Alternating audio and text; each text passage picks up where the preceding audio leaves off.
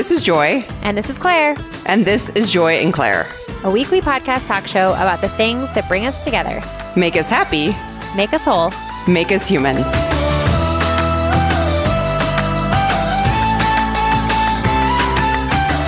Hey guys, this is Joy. And this is Claire. And this is Wayne's World. Oh my gosh, if only. What did you think of their Super Bowl commercial? Did you watch that? No, I did not. Oh, well, it was just like a really cute Wayne's World commercial. And it's like you have that nostalgia for watching Wayne's World for the first time. But obviously they're a lot older. And you're like, wow, they're so much older. They are getting quite old. Like you are very aware of your age when you're like, so I remember watching that movie. And I'm sure you were a lot younger, so this was like a very different experience for me. I was I believe it was 7th grade when this movie came out for me, so you would have been like a little tiny kid.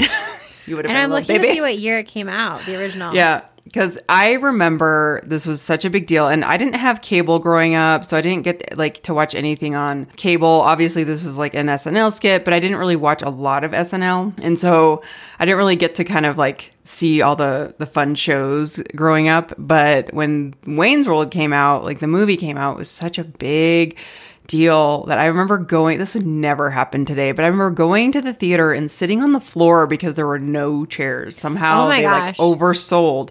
And we watched Wayne's World just sitting on the floor. And it was so funny. That sounds amazing. No, it came out in 1992. I was 4 years old for most of 1992. Yeah, that would be like right when I started 7th grade. Yeah, maybe 8th grade. Anyway, yeah. I watched Wayne's World a lot as a kid. It was like my favorite movie in my teenage years in college. So I've seen it so many times. I absolutely love it. Oh, it's so good. The reason why we opened with that is before we started recording, we were doing like the 3, 2, 1 point thing where it's like on Wayne's World. You guys know what I'm talking about? I hope you do. 3, if not, 2, 1. Guys, you're nodding. If Benjamin was an ice cream flavor, he'd be pralines and dick. Oh, no. That's one of my favorite lines. Such a good one. Benjamin is nobody's friend. Oh, my gosh. So you watched that as a kid or when you were older? When I got a little older. Because like by the time that I was like, I was really little when it came out. And then it sort of like had its moment. It kind of came back around when I was in high school. Yeah. I really appreciate movies that have that like return of popularity. And I wonder if people, the younger generation, were you really into Tommy Boy when that came out? Because you were probably younger for that too. I mean, Tommy Boy was like my age group. I was a little young for that. But I was old enough to like be influenced. I was old enough, for all the like boys in my middle school class to be doing it, or like my late elementary school class to be doing it. I mean, Tommy Boy was like, I think I've said this before. My friends in high school worked at a movie theater. So we would, I kid you not, every weekend when the theaters closed, we would get to go into the theater all by ourselves and we would watch Tommy Boy. So I think I watched that movie about 100 times. That's the year an of amazing memory. 1995. It's a great memory. We, like my twin brother and I always watched movies that were like way too old for us because our brothers, my half brothers are 7 and 10 years older and they would always babysit us. So we also were like always watching movies that probably were not age appropriate whatsoever. But my parents didn't really, they either probably just weren't paying attention. I definitely feel like Mike Myers in particular, like I've seen, and I guess Dana Carvey, like you see pictures of him now and you're like, yeah, you're definitely like getting older. Yeah. And like Tia Carrere, is it Tia Carrere? What was her name? Oh, she was just amazing. Like everyone was so. I just think it's like, when you have those iconic characters in your mind, it can be so shocking when you see a celebrity in real life and you're like, wait a minute, you don't look still the way you did in 1982. Yes. Like that's how it's like always burned it's like in your memory. When you see a kid who you knew as like a baby and then you see them when they're in high school and you're like, no. Yeah. And I think Tia Carrere's, I'm switching the conversation slightly to just like body image because I remember, like at that age, you're just not aware of like, I don't know. Well, I should say my age, like 1995, when I was like, no, that was Tommy Boy. 1992. 1992 is like, that was 7th, 8th grade for me. And being like aware of this like bombshell body and being like, how do you get a body like that? I thought you like just got somehow you could get a body like that. You could just like grow those boobs. You could just send in you're like eventually I could look like that in a dress. And that is just kind of where things all go wrong in our thinking. It's like, no, that's just not how it works. That's not how biology works. And you are going to have larger shoulders and that's okay, Joy. I remember thinking that about wanting black hair, and the only reason was because like I had like a catalog of, and like the girl who had this outfit on that I really liked had black hair, and I was like, well, I want to look like that. I want black hair. Exactly like her. And I was like, and I just went to my mom and I was like, I want black hair. And she was like, you can't just have black hair. I was like, what? Why not? Well, you could look like Gwen Stefani. This conversation. And I probably was like 7. And that was the first time that I ever was like, I want to look like that person. I just like, people just choose, right? Like I can just like decide that's how I want to look. Like, no. And you could have, that's kind of where we start the comparison trap, is being like, well, I want to look like that. I want to look like Gwen Stefani with my micro buns. Yeah. Exactly. That one, though, clearly was very attainable, and I nailed it. So I don't know what you're talking about. I think you posted a picture of that one year, didn't you? I did. Recently, I reposted it on our Instagram stories. So good. So good. It was a good one. Like, how did your friends react when that happened? They thought that it was so cool. I don't know. Of course they Somebody did. who knew me in middle school was probably like, no, Claire, we did not think you were cool. But we knew we just had to like let it happen. Oh my gosh. I don't remember any like negative feedback whatsoever from anybody about my microbuns and my like rhinestone bindi horrible cultural appropriation beads all over my face. You were too young to know better. I mean, now you know better. You wouldn't do that. Could you imagine doing that now? Oh my gosh. No, I literally cannot. I can't imagine Gwen Stefani doing it either. Right. It was the whole thing. But no, looking back, like I feel like that's the beauty of middle school, is that for me at least, I didn't really start to care quite as much what other people thought until high school. And in middle school, it was still just like, I'm going to do that. I don't care. Right. I'm sure I did consider what other people thought, but for the most part, I was like, this looks awesome. Like, no one can tell me otherwise. Oh, that's I would love to time travel back to meet that Claire. I mean, I don't feel like I'm that different, other than the fact that I just don't have that long to do my hair in the morning. It's not that I care more about what other people think. It's that I personally care less about spending that much time on my hair. Right. That's fair. Yeah. So that was a good memory lane trip. I was just like, do you remember Delia's? Oh Did my you get God. the magazine Yes, Delia's? I was obsessed with Delia's. Were you really? That was like, because I feel like Delia's might have even been a little late for you. It was late. It was when I was in college, and I was kind of like just on the end of, I was like just on the end of being like, I don't know if I could pull off that look, but I was still young enough to be like interested. It was like late middle school, early high school for me. So it was like prime. Perfect demographic. I was the prime Delia's. And then there was one other one, and I'm totally blanking. Alloy. People don't know if people don't know what we're talking about. It was a magazine where you could just like, this is pre-internet. Yeah, it's a catalog of like cute fashion, like think Reality Bites. Reality Bites is like the exact it was just magazine like catalog. So unbelievably 90s. Like everything about it, like bucket hats, bell bottoms, like the little tankinis. Like I love Delia's so much. And there was another one called Alloy that I also loved that is apparently not around anymore. And I just Googled it. Alloy. Wow, those are like the platform. Yes. I wanted platform. All I wanted was like those platform Steve Madden sandals. And I had those. Everyone platform had those sandals. They were like the slides. Yes. And they were all platform. There wasn't a like heel. It was just flat as a pancake. Platform. You were just walking on a 3.5-inch wedge of plastic everywhere you went. Not a wedge. I will never block. Not a wedge, just a platform. Oh my God, Delia's so good. So good. And the makeup, I think that's where I got my glitter obsession, and the chokers. Yes. It's so good. Oh my gosh. I also remember the first time I ever like went big on eyeshadow. It was like I bought it at Claire. No, not Claire's. The Icing, which was like the cooler spinoff brand from Claire's for the sophisticated tween, and. And I had this like frosty blue eyeshadow, and I remember just putting it everywhere. And my friend came over, and I like opened the door in my frosty blue eyeshadow, and she was like, "Claire, you're wearing way too much eyeshadow." Those are the first words out of her mouth, and I was like, "Shut up, Jessica. You don't know. You don't know me and my talents. Me and my frosty blue eyeshadow. I did so this. Good. You weren't supposed to notice." Somehow. Do you remember your first makeup? I mean, that had to be up there. I will never forget because like, did you need permission from your parents to wear makeup? No, that's the other thing is like, okay, so you have to remember, I have a lot of siblings.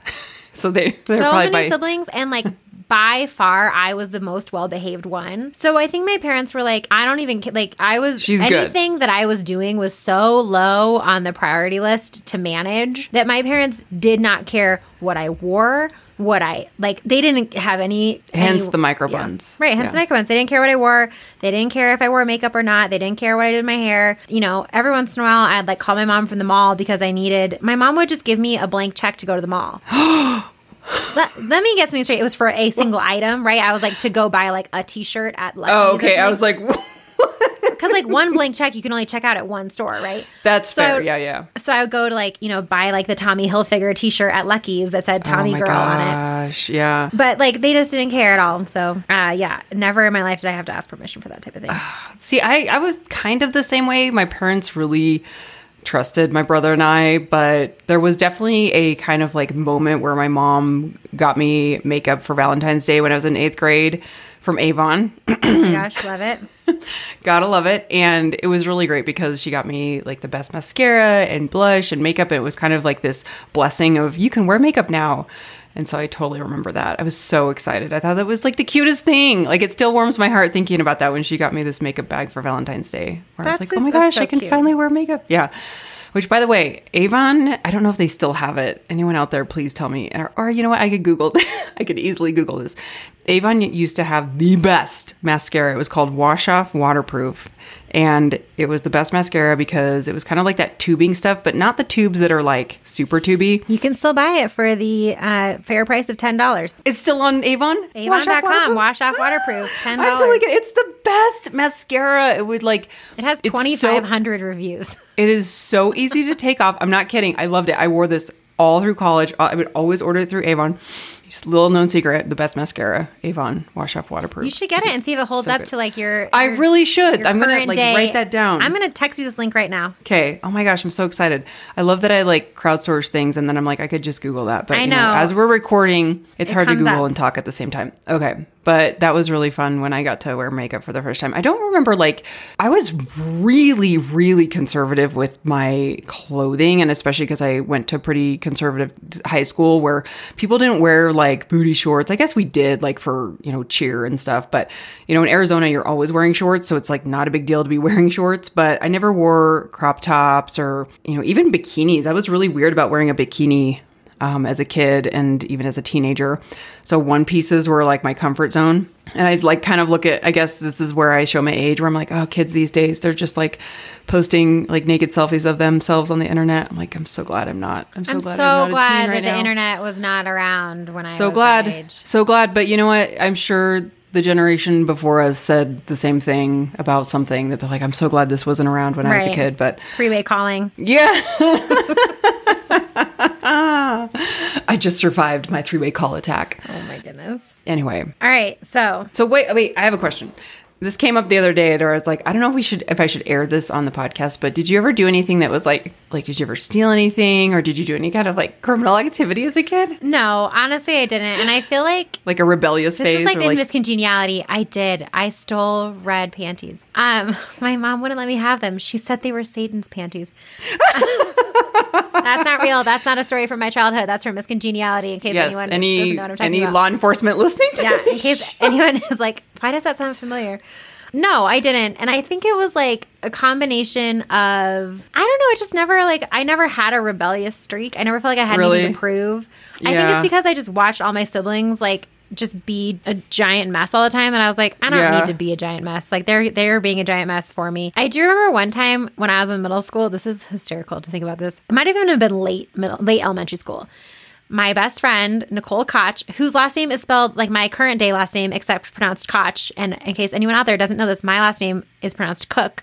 But because she was my best friend growing up and her last name was pronounced Koch, it took me 10 years to pronounce my name correctly in my own head. I'd be like, Claire Koch. Nope. So she and I remember one time we lived on opposite sides of the same neighborhood and we went under this little walking bridge into this, little concrete tunnel and just sat in there and just yelled curse words. no way. And I just remember thinking oh my gosh, we're going to we're just going to get down there. Someone's and gonna we're just hear gonna, us. Yell. Yeah. And I'm sure even if you heard that, if you heard two girls hiding under a bridge yelling curse words and then giggling, I would think that's the most adorable thing in the world. And I'd be like, can I join you? This is the cutest. I would text you. I'd be like, you'll never guess what I just heard. It Yeah. was so cute. I'm sure. Yeah, it's so cute. But we thought we were just such rebels. Yeah. That's the really closest cute. thing I ever came to doing something rebellious. What about you? See, I have more of a, and I don't, Mom, if you're listening to Joy, my mom. you're 43 years old. I know I can't disappoint my mom. I can't disappoint my mom.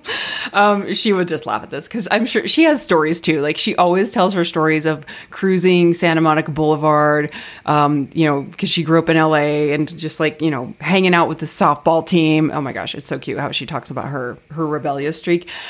Anyway, I have two. When I was in 6th grade, I started kind of experimenting with curse words. Like, that time in your life where you're just kind of like experimenting with how it feels to be like shit when you're a kid. Yes, that's exactly why I hid under a bridge and just screamed curse words. Yes. Yeah. And you're just like, this is like a new thing for me. I mean, let's be honest. Being a kid and a teenager is like the most fun thing in the world, but you're so wanting to be older. But part of me wants to be like, no, stay young. It's so fun. But when I was in 6th grade, I would write letters. You know how, like, I'm sure they still do this. Please tell me they still do this, like pass notes back and forth with their friends. It's texting now. They text. I know, but it makes me sad. Like, please write a note. I want to pass notes. So I was passing notes with my friend, Jennifer Whiting, and she somehow, like a note, we would write notes to each other that were like filthy language just to be like rebellious. Like, I don't know what we were talking about, but it was just filthy language. And so I remember sitting in the lunchroom and someone got the note, like I guess she was passing the note or something, and a teacher got a hold of it, or I think the principal got a hold of it. And I thought my life was over. Like, over. I was like, that's it. My life is over. I'm going to die. And he called me into his office, Mr. Mason, and he was like, he could not have been more kind. He was like, I know you're just experimenting at this age, but I just want you to know. And I was like bawling. It was just like the sweetest thing because I was crying, and he was so compassionate, and I'll never ever forget that. He was just like understanding. I know this is a time in your life when you're experimenting. Like, he knew I was a good kid, and I was so upset. He's like, if you just need to, just like walk the halls for a while, because in Arizona everything's outside. Hysterically. Yeah, so I was like walking the breezeways like just for the afternoon. He's like, just calm down, like catch your breath, and then when you're ready, you can go back to class. I mean, I will never forget that kindness, because like it could easily have been like, how dare you don't use this language. And he was just, and I considered him kind of intimidating. He was a very tall statured man that kind of had a serious face, and I thought, my life is over. He wasn't going to be understanding, and I will just never forget like the kindness of that. And of course, and here you were like, couldn't even speak through sobs, and he probably was like, oh my gosh, this girl, like, of all the things. That is so funny, right? You were reacting like you'd just been caught with like a locker full of drugs, right? Yeah, like I'd murdered someone, and I was just, because the thought at that age found a dead body in your locker. Nope. Joy wrote some curse words. Yeah, and I'm just like at that age too, I guess still you kind of like have that carryover of like not wanting to disappoint anybody or being seen as a bad kid. Like or disappointing your parents. I'm like, oh my God, my mom's going to kill me. And he never told my parents. He never told I think I told my parents the story at some point, but like he never called my parents, so I didn't get in trouble at home. I just like, that was just so cute. And then I went through a phase in like early college where I smoked cigarettes for like a hot minute, and it wasn't like a daily thing, but I definitely had that, like smoking at parties and hiding at my house. Sometimes I'd like go in the side of the house to smoke outside like my parents' house, because I lived at home in college. And I'm like, for sure, I'm like, how did my parents not know that I was like smoking sporadically? I mean, because if you come inside from smoking a cigarette, your whole body smells like cigarettes. 100%. Right. I'm like, how do you, smart Joy thinking, I'm like, oh, I'm totally hiding this. And yeah, it was just really funny. But yeah, I don't think I like had like a super rebellious streak. It's really funny because I considered myself like even to this day, I'm very much the sober person at the party. Not that I don't drink, but even in college, I had a rule that I wouldn't drink during the week, because I was like, I have to get my schoolwork done.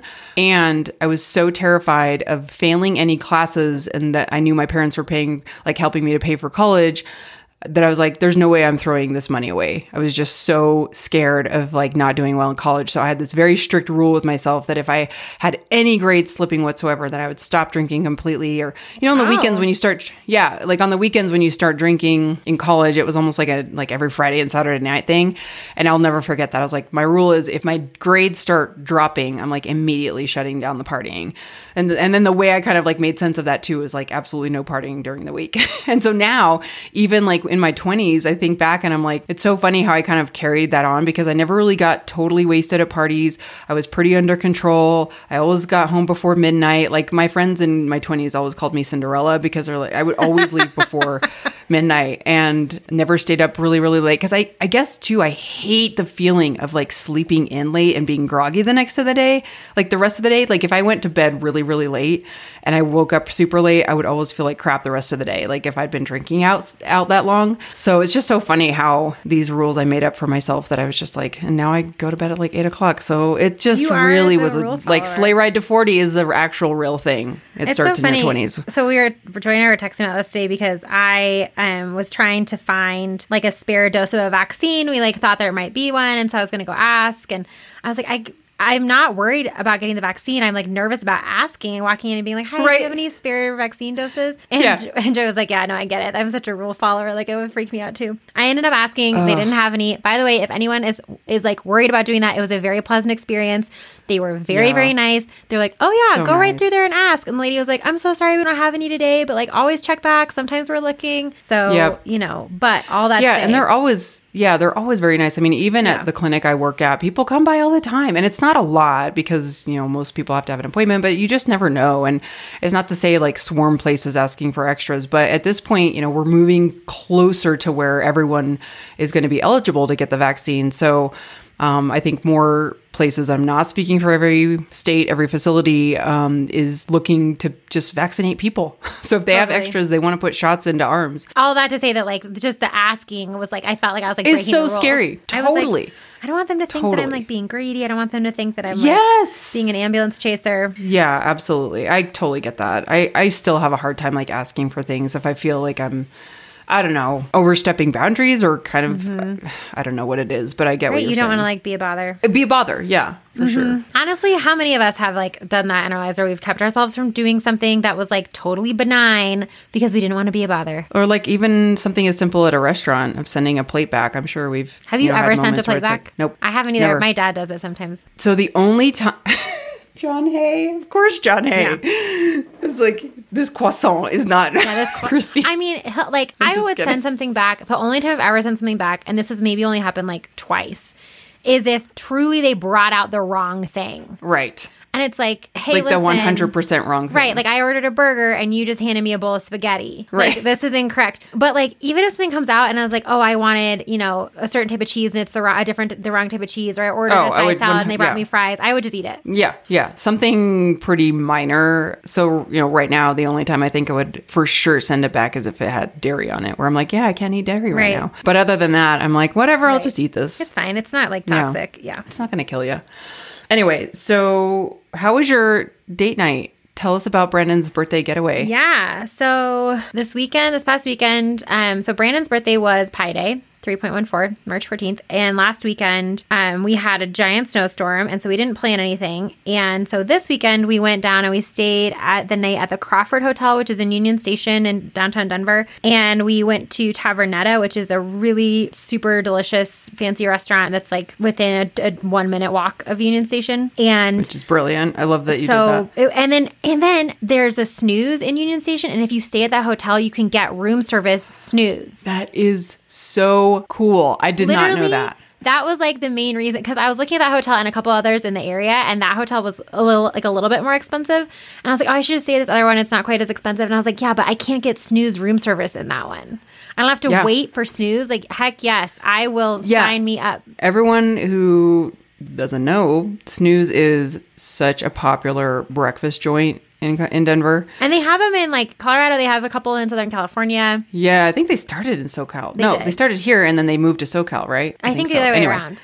But and but like anytime you go, unless you get there at like 7 a.m, it's an hour wait every time. Hour wait for sure. So getting room service from Snooze is... And your photo looked like it was delicious. Would you get Eggs Benedict? Okay, so I got the Eggs Benedict, but you can get like 2 different types. So they have like 5 types of Eggs Benedict. So you can get a half and half.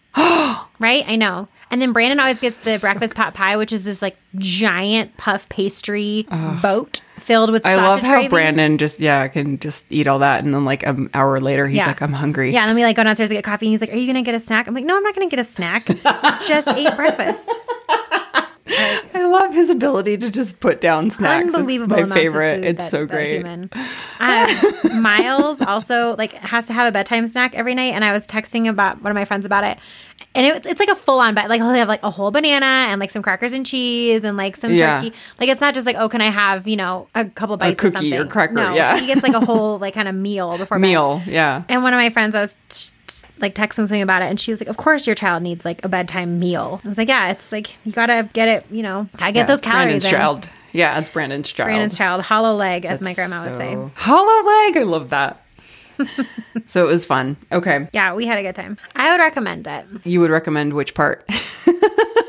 I would recommend just like taking some time for yourself. I feel like after this past year, it's hard to want to do that, and it's hard to feel like you deserve it. And I feel like we all get into this, again, like comparative suffering of like, well, I'm not going to take time for myself because not everyone can take time for themselves, and I don't have it as bad as everyone else. And, you know, this money should go towards anything else other than just taking care of yourself. And, you know, we were lucky enough that, you know, we had the funds to be able to do something like this. And yeah, it's just, I highly recommend going and like spend a whole, especially if you're a parent, I feel like it's been especially hard this year to like justify taking time away from your kids. And now, I mean, it was the first time that we had left Miles with my mom since before the pandemic, because now she's fully vaccinated, my stepdad is, and so is my grandpa. And I posted about this on Instagram stories.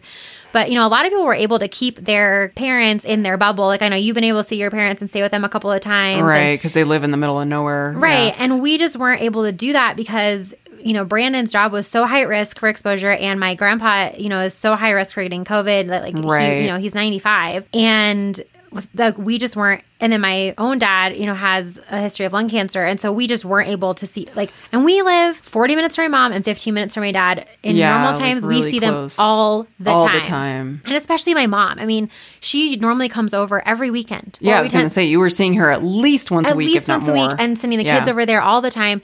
And so to lose that so abruptly, I don't think I realized, like, how much I really missed it until all of a sudden we were able to bring Miles back over there. And I was like, oh my gosh.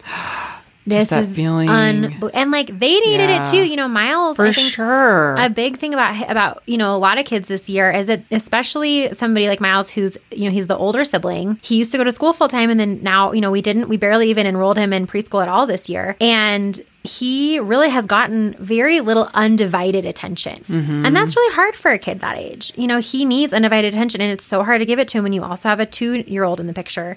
So it was really awesome for him to get to stay with her. And we didn't send Evie over there because, first of all, we just decided to keep her with Maxine. I'm so glad we have that option. But we were like, you know, she, on the other side of that coin is that Evie hasn't been out of the house in a year. And I don't think she would have like slept at my mom's house. Yeah, that's true. Anyway. I'm so glad Miles had that too, because I know he and your mom have a special relationship. Yeah, they too. really do. Yeah. So it was just so nice. And, you know, a lot of people responded to my Instagram story and they were like, this gives me so much hope. Like, a lot of other people were in that same boat where they're really, really close to their parents and used to see them all the time. And then very abruptly just stop being able to do that and haven't seen them in a year. And it's like, we are really almost there. Yeah, we're almost there. And it made me think too about how we really have to make only we can say what decision is best for our family and for ourselves. And so I think the only time I would say, don't do that is when I see huge crowds in Florida, or even that news story in Boulder. I'm sure people didn't see that nationally, but there was huge story of like student riot, huge student riot, like huge party. And there's tons of people like in mass crowds. It's kind of like, yeah, you probably shouldn't do that. But I feel like that, the decisions that we make, and we've talked about this before about like making decisions to travel in a pandemic and the judgment that comes with that. But at the end of the day, I do feel like people just need to make the decisions, and hopefully they're making them, putting some thought into it. But I see now how hard it is to just make a simple decision where we used to just be like, oh yeah, let's go on a trip. Now we have to have this huge evaluation around it, which can be really hard, and weighing the pros and cons. But what I was thinking about lately as well is how hard it is. So 2 things. One, it's really hard for me I've been, anytime I listen to a podcast or, go back and listen to old podcasts, I've realized that I can't listen to anything pre-pandemic where it's like a live interview where they're just kind of talking about life and it's just normal life. There's something about that really bothers me, that I'm like, oh my God, we had no idea what was coming. Kind of like that Marriage or Mortgage episode where they taped it right before the pandemic hit. Like, that's really hard for me because I'm just like, oh, it's so far removed from that. And it's hard for me to not see life now without this huge pandemic that affected our lives. The second thing that's been on my mind is just how I am very scared, and I feel like a lot of people will relate to this. I'm very scared of when things go back to normal because I feel like I'm going to have this huge emotional letdown that I don't think I know is coming. Of like, I could easily see myself just being like in a restaurant with my husband where people are around and I'm going to be like having dinner and just start crying, to be like, wow, this is so normal. I miss being in a crowd. I wouldn't put it past me to go up to people strangers at a table and be like, can I hug you? Like, I just want to hug strangers. I'm sorry to interrupt. Can I hug you? Those types of things are, now that we're sort of seeing this move towards everyone being vaccinated. And I know there's variance and there's worry about that, but I think there's, the collective sigh of relief is coming of being able to say we're almost out of this pandemic and that we hope to be, I listened to Biden's address a couple weeks ago where he talked about being back to normal or at least being able to be with our loved ones on the 4th of July and, being able to have that type of normalcy. Feels like, oh my gosh, we're so excited, but the emotion that will come with that, I think is pretty heavy. And at least for me, I worry about that because I'm just like, oh my gosh, am I just going to break down and lose my shit?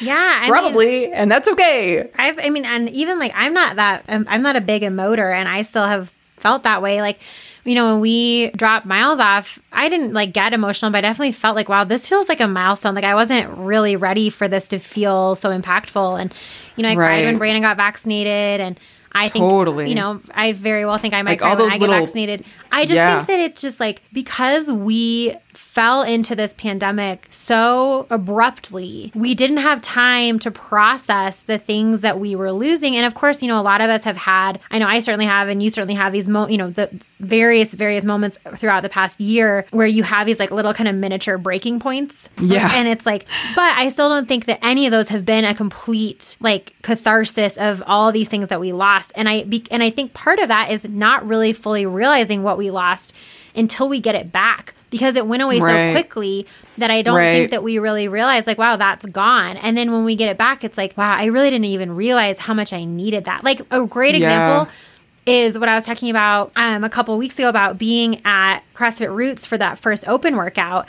And it was like the music was playing. There were people everywhere. Like, it was still distance. It still felt safe, but it was like this energy of that kind of Friday Night Lights energy. I was like, I had no idea how much I had missed this just like busy energy. Yeah. And it really did almost feel emotional. Like, wow, I can't believe that something like this that I used to, like, I knew that I enjoyed it, but I completely took it for granted. Mm-hmm. That being here and walking into this room and, hearing the music playing, hearing the barbells hitting the ground, hearing the, XYZ, right? It's barbells like, hitting the ground. Right? Like, it's the best sound. It really is. It's the best sound. Yeah. So I don't know. I think we are all going to have those moments. Yeah. And I think I know that there was a time when we had that initial discussion about, going back to normal, and we've been through this whole year of just disruption and upset and abnormalcy. And I don't think we will ever be, I know this has changed all of us and we will never be the same again. And that's not a bad thing necessarily, but I think now we can kind of see that light that we're moving towards of opening back up again and what that means and how we're going to approach that. I think it's, some people will just go back to normal and that's fine, but I'm not one of those people. I think I'll take a lot of emotion with it and, just kind of being like, wow, what did we just go through? And kind of like, it's almost like a loss too. We are just in survival mode. And I'm not saying that like survival mode in the sense of just kind of moving forward because we're like, we just have to do what's in front of us. Once we get out of that, I think it's going to be a lot of like, it could really take a toll on some of us emotionally. Yeah, so just be aware of that too. I think that's, I think like these little pieces that come back. And I think the other component of that is that when it did first go away, we kind of were all like, oh, it's going to be a couple weeks. And then, it's just kind of like been that moving target this whole time. Like, oh, well, by the fall, it'll be okay. Okay, well, by the first of the year, okay, well, even I'm thinking of this like July 4th kind of target is like, okay, I don't want to get myself thinking like, we don't even get our hopes up. Right. Mm-hmm. Because I think that's part of what has made it so hard is being in the middle of it and truly not knowing what the deadline is. And, you know, if you had told all of us, okay, a year from today, you're still going to be doing this, I think, you know, we would have treated been like, that whole first couple of weeks a lot differently. I just seeing that, like, this past weekend was the 1 year anniversary of Tiger King coming out. Yep. It was like, this is the true pandemic anniversary. But guys, that feels like it happened 100 years ago. 100 years ago. I mean, we got Cadet almost a year ago. It'll be coming up on a year in April. And that's so crazy to think about, just because she was truly like our pandemic project, because that was just like, oh my gosh, it's so fun to have a puppy in a, you know, in quarantine. And it's just such a good distraction. And I'll never forget that too. But yeah, it feels like ages ago. And how, a year ago, if you would have told us this, we'd been like, whatever, no way. And it also probably would have really dampened our souls. I think that it would have, I mean, I'm glad that we didn't know that, because I think it would have felt so much more intense of like, oh my gosh, you mean I'm not going to be able to see my mom for a year? Like, you know, that type of thing. But I just think that that's made it so much harder also. Yeah. And I don't want to get my hopes up either for July, but dare I say I trust this leadership, and I don't think that they would put something out like that if they didn't really know what the plan was. But, you know, as a side note, I want to circle back to something I said the last episode was about being angry, and that anger doesn't help. And as I was thinking about that a little bit more, I was like, actually, anger helps a lot sometimes. And so you can turn anger into some productivity. Not to say that you should like stay in your anger, but I took a lot of anger from 2020 about the administration. And I was so angry and wanted to blame. And I think rightfully so, there's times where you're like, if you're the freaking president of the United States, like do something. You know, there's like a level of just anger around that I think about a lot, where after this is all over too, I'm like, you know, there's a lot of people you could argue, yes, you know, Trump set all of this up so that Biden could put it into place. But I'm like, yeah, but I don't think he would have had a plan like this. He just didn't have it in him to be this organized and structured. And he was too like, well, everybody gets to do what they want type of thing, where I'm like, you can't do that in a pandemic. Like you can't be that person in a pandemic. Like we need organization. I'm thinking a lot about how, if I feel those angry feelings, that I can turn that into something productive, because I think there's been a lot of times in my life too, especially as a woman, where you're just like not supposed to be angry, or you're supposed to get rid of your anger, or you're just to be angry isn't attractive, or whatever the crap that is put on us is said. And I'm just like, no, if I need to be angry, I'm going to freaking be angry, and at least turn that into some type of movement. I can't think of, there was like a thought, I had it and then it went away, and hopefully it'll come back. I agree. I think anger, I don't know. It's also just like the context. So speaking of anger, can I play like a snippet of the Joe Rogan episode? Are we allowed to do that? No. I want you to hear. We can? No, I don't think we can. No. Really? No, because it's copyrighted material. All of our audio is copyrighted material. Oh, dang it. Okay. So I will just briefly then review the second half of the Joe Rogan episode interview with Matt Fraser. And I posted this on our stories. I posted this on our stories like right after we recorded our episode from last week. So it wasn't in last week's episode, and I'd only listened to the first half of it. I promise, guys, I will listen to like whole things from now on. For some reason, I was just like 3 hours. I can't do it. But he and Joe Rogan talked a little bit about, and this is, I'm like paraphrasing, so go back and listen to it. It's like about the 2 hour mark. So if you just want to fast forward 2 hours, that first of all, I don't like when people talk about their personal experience of having COVID when they're just dismissing it. Because, for example, Matt Fraser's like, yeah, I just got a cold and I was like working out every day. And I'm like, okay, so that is not everyone's experience. Like I get, but it's fine if you're like, oh, I was fine. Like I got it and I healed and I was fine. But to just kind of make it sound like it was just this like easy thing that you got over. Okay, that's so anecdotal. And for you to have this huge platform, millions of listeners. For the way that they say it a lot of times is more like, oh, COVID as a whole is no big deal. I only got a head cold. Exactly. And so I think because I know that was where they were coming from too, that made me very angry. Whereas like, stop making it just sound like this passive thing that thousands and thousands and hundreds of thousands of people died from COVID-19. Like, why are you just being like, I just got a cold and I felt kind of tired, but I was able to work out every day. Just like made me want to rage. And then the producer chimes in too and was like, yeah, I didn't really get sick either. So it's like, okay, fine. Are we going to like sit here and talk about COVID is no big deal? And then they kind of go into this like weight stigma, fat shaming, thing where they're talking about people who are unhealthy. He made a comment that like Matt Fraser didn't get sick because he was so healthy. I'm like, well, that's false because plenty of people who are very healthy got COVID and died. And so they start talking about this like health thing and how people who are unhealthy are more at risk. I'm like, are these facts? Like, where are you getting this information from? So they kind of started going off on this tangent that I did not appreciate, especially with Joe Rogan being the huge platform that he is, that I'm like, if you're going to talk about COVID and you're going to make these statements when millions of people are listening, have your facts straight. Mm-hmm. You know, like this was just like, that made me rage so bad, especially about the health stuff, about, you know, people who are overweight that need to lose weight in order to not die from COVID. I'm like, these are all not facts. And not only that, I just feel like in and of itself, the Joe Rogan podcast really preaches that like thin inspiration. Okay, and here's the thing, because I can already hear the like rebuttals of like, hey, the data shows that more people who are obese die from COVID than from other things.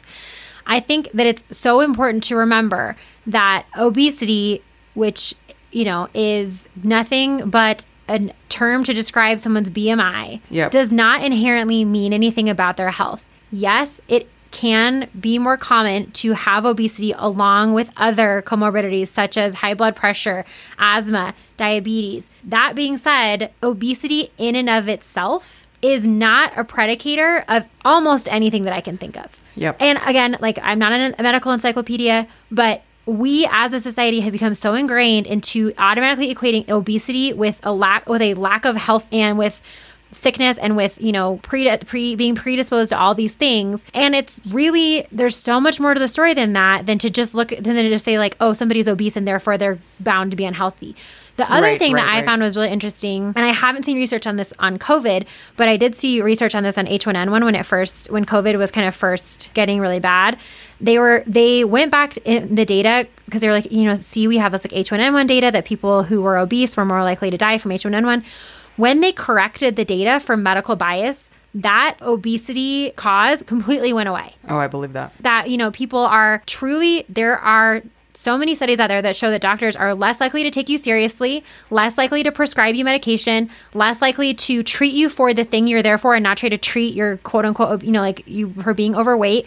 The medical system is incredibly biased against overweight people and obese people. So I just needed a soapbox for a minute, but because I can hear people's wheels turning like, but Joy, the science is there. That's just my soapbox, that we really need to consider the information that we're given about weight bias towards really the way that it impacts any sort of data that we see, because there's so much of it everywhere in the medical system. Yeah, and there's so much more than what we are being told or what patients are being told even.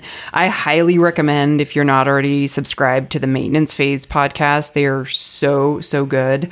Michael Hobbs and Aubrey Gordon, she's an author. Well, she's a writer, and they both have, he also hosts You're Wrong About, which is one of the top podcasts right now.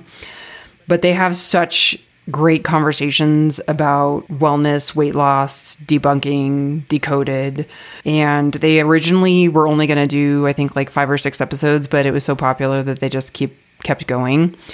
But their conversations are just amazing. So highly, highly recommend just talking about fat stigma and a lot of really important things. Like they just did a whole podcast about Weight Watchers, and I just really, really enjoy listening to those two. So that's another good one. And then I can wrap up with my new favorite trash reality show. Well, do you have anything else you wanted to say about Matt's interview? Oh, well, I think that was my main point, was just how I raged about how they talked flippantly. And I think that's fine if you don't have millions and millions of followers. Like, I think you need to be a little more responsible about the messaging that you put out. Right. That like you can't, if you're going to have literally the most popular podcast in the world, you have to have a lot of integrity with what you say. Yes. And just at least and maybe that's just not who he is. I just feel like some of the interviews he's done. If you have millions and millions of people who listen to you, like, you know, that's the one thing that does kind of drive me crazy a little bit about podcasts, is that people who have, and I think about like sort of influencer culture as a whole, is that, and we've talked about this with like dietary, you know, people who call themselves nutritionists or health coaches and have like absolutely no training, is that people can have, unlike at any other time in history, these huge, huge, huge platforms for information distribution without having any real information at all. That's true. And there's no fact checking. There's no, you know, there's no like journalistic integrity. Like if you're a journalist and you knowingly disseminate false information, you are out of a job and no one's going to hire you again. This is very true. And then you end up with QAnon. Like, this is how it happens. Exactly. Like, and that's not the being case with... super irresponsible. Yeah. I'm not comparing Joe Rogan to QAnon. Please do not send me hate mail. But I'm just saying that when he has a platform like that and he's just talking, I think sometimes he talks out of both sides of his mouth. And I think that that is something that he just really should be a little more responsible about when you're talking about COVID that has truly taken hundreds of thousands of people's lives. Don't just flippantly say that we should not double mask and that we should not treat COVID as a very serious illness. Like, stop spouting your pseudoscience and talk to a doctor. And then the whole fat shaming thing. And some people kind of wrote back and was like, he's not fat shaming people. I didn't see it that way. I'm like, I sure did. And I think because he is bro and he's broy and his idea of health is thinness. I guarantee you that is what he's the type of person that will go. He is the type of person that will, and I haven't seen this, but I guarantee you he is the type, I'll put bets and money that he's the type of person that would go to a Lizzo post and be like, we're celebrating, like when people are like, you know, how she'll post things about like, I'm comfortable in my body, and she'll just have like this, like everyone's like celebrating, like this is healthy, like health at every size. He will be the one that's like, I can't believe we're celebrating this. Like I told Jillian Michaels attitude too, where they're like, this is objectively unhealthy. I'm like, really? Is it? Are you their doctor? Yes. Are you their doctor? Like, anyway, so he's the type of person that will say something like that. So I think those are the things that I just, you know, if you wanted to just skip ahead. Obesity, like, totally. Which, you know, sorry, I'm going to say it, white privileged male that has never. You don't have to be sorry. Really, those are facts about him. And I think that that's the thing also that, like, I don't know. And a couple people were like, why do you hate Joe Rogan? And I was like, I can't even put my finger on it. He's just not a person whose perspective I feel like I need. And that is a huge piece of it, is that I just feel like there's this worldview that I just don't need more of. Well, and I feel, I don't know the guy, I'm sure he's nice, but I feel like his worldview is very limited, and I would like to see him, I don't know. Here's the thing. He has really interesting guests on, and I do listen to some of his interviews. He's got really good guests on sometimes, but there's a little bit like going out of the lines that I think is a little irresponsible when you have that platform. So I think that's where I kind of just am like, I don't know, take it or leave it. Some things that he says, it's kind of like, you know, listen to what you feel like you can take the good from, and then like leave the rest. But I just think some of his messaging, he needs to like get with the times. He needs to get with the times. You know who he needs to have on? He needs to have on Wesley Morris from Still Processing Podcast. He should have both hosts of the Still Processing Podcast on his show. And then I think I might respect him a little bit more. And if you don't listen to that show, you need to ASAP. All right. Your new favorite trash TV show. New favorite trash TV show is Marrying Millions. So here's the thing. I rarely watch trash TV. I watch it, but I rarely kind of like get to watch it. And hear me out, because Scott and I usually watch shows together that we're like both like, and he will not watch like trash TV unless it's The Bachelor or The Bachelorette, which we both really enjoy because I don't think it's like too trashy. It's mostly really funny. But he went to his best friend's house, who's in our bubble, on Saturday night to just get out of the house. And so I was like, oh my gosh, I get to watch whatever I want with like no judgment, no huffing and puffing in the background, no being like, what are you watching?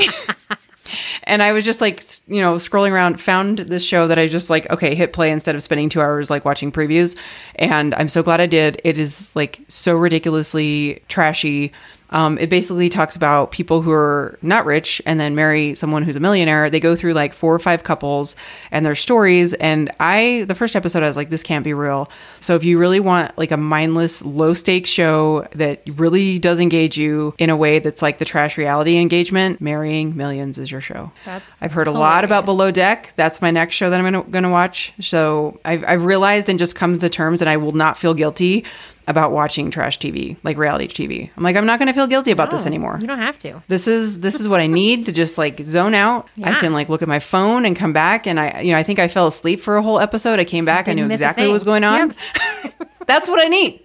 I don't need to watch Nomadland and fall asleep and then like have to rewind because like I'm like, oh, what happened? Like reality doesn't do that for you. It's always there for you. It's always there for you with minimal amounts of engagement. Yes, and you never have to know. You always know what's going on, no matter how many episodes you miss. That's hilarious. You're welcome. We started watching Waffles and Mochi. It's a very cute. Oh, that looks so cute. It's very cute. Okay, but guys, I have to tell you, if you think that all kids shows, if like your most exposure to kids shows is Pixar movies are adult movies made for kids. Yes, they are. If you ever have to actually watch Agree. preschool TV, you're going to feel like you're on drugs if you're not used to it. One of my friends was like, I tried to watch Waffles and Mochi. It's so weird. I'm like, actually, it's remarkably cohesive as far as preschool TV programming is concerned. Right. So funny. if you're not used to it and you're going to dive in and you aren't used to preschool TV, it's pretty weird, but just know that that's the norm. All preschool That is the TV norm. This is all normal. Weird. It's so good. All right, guys. Well, thank you for joining us this week. And you can follow us on Instagram at joyandclaire_. You can go to our website, joyandclaire.com. You can email us. This is joyandclaire@gmail.com. Don't you love how all three of those are different? Mm-hmm. Who is our marketing person? We got to fire them. We need to fire them. It's us. It's us. We're fired. All right, guys. We'll talk to you next week. Love you guys. Bye. Bye.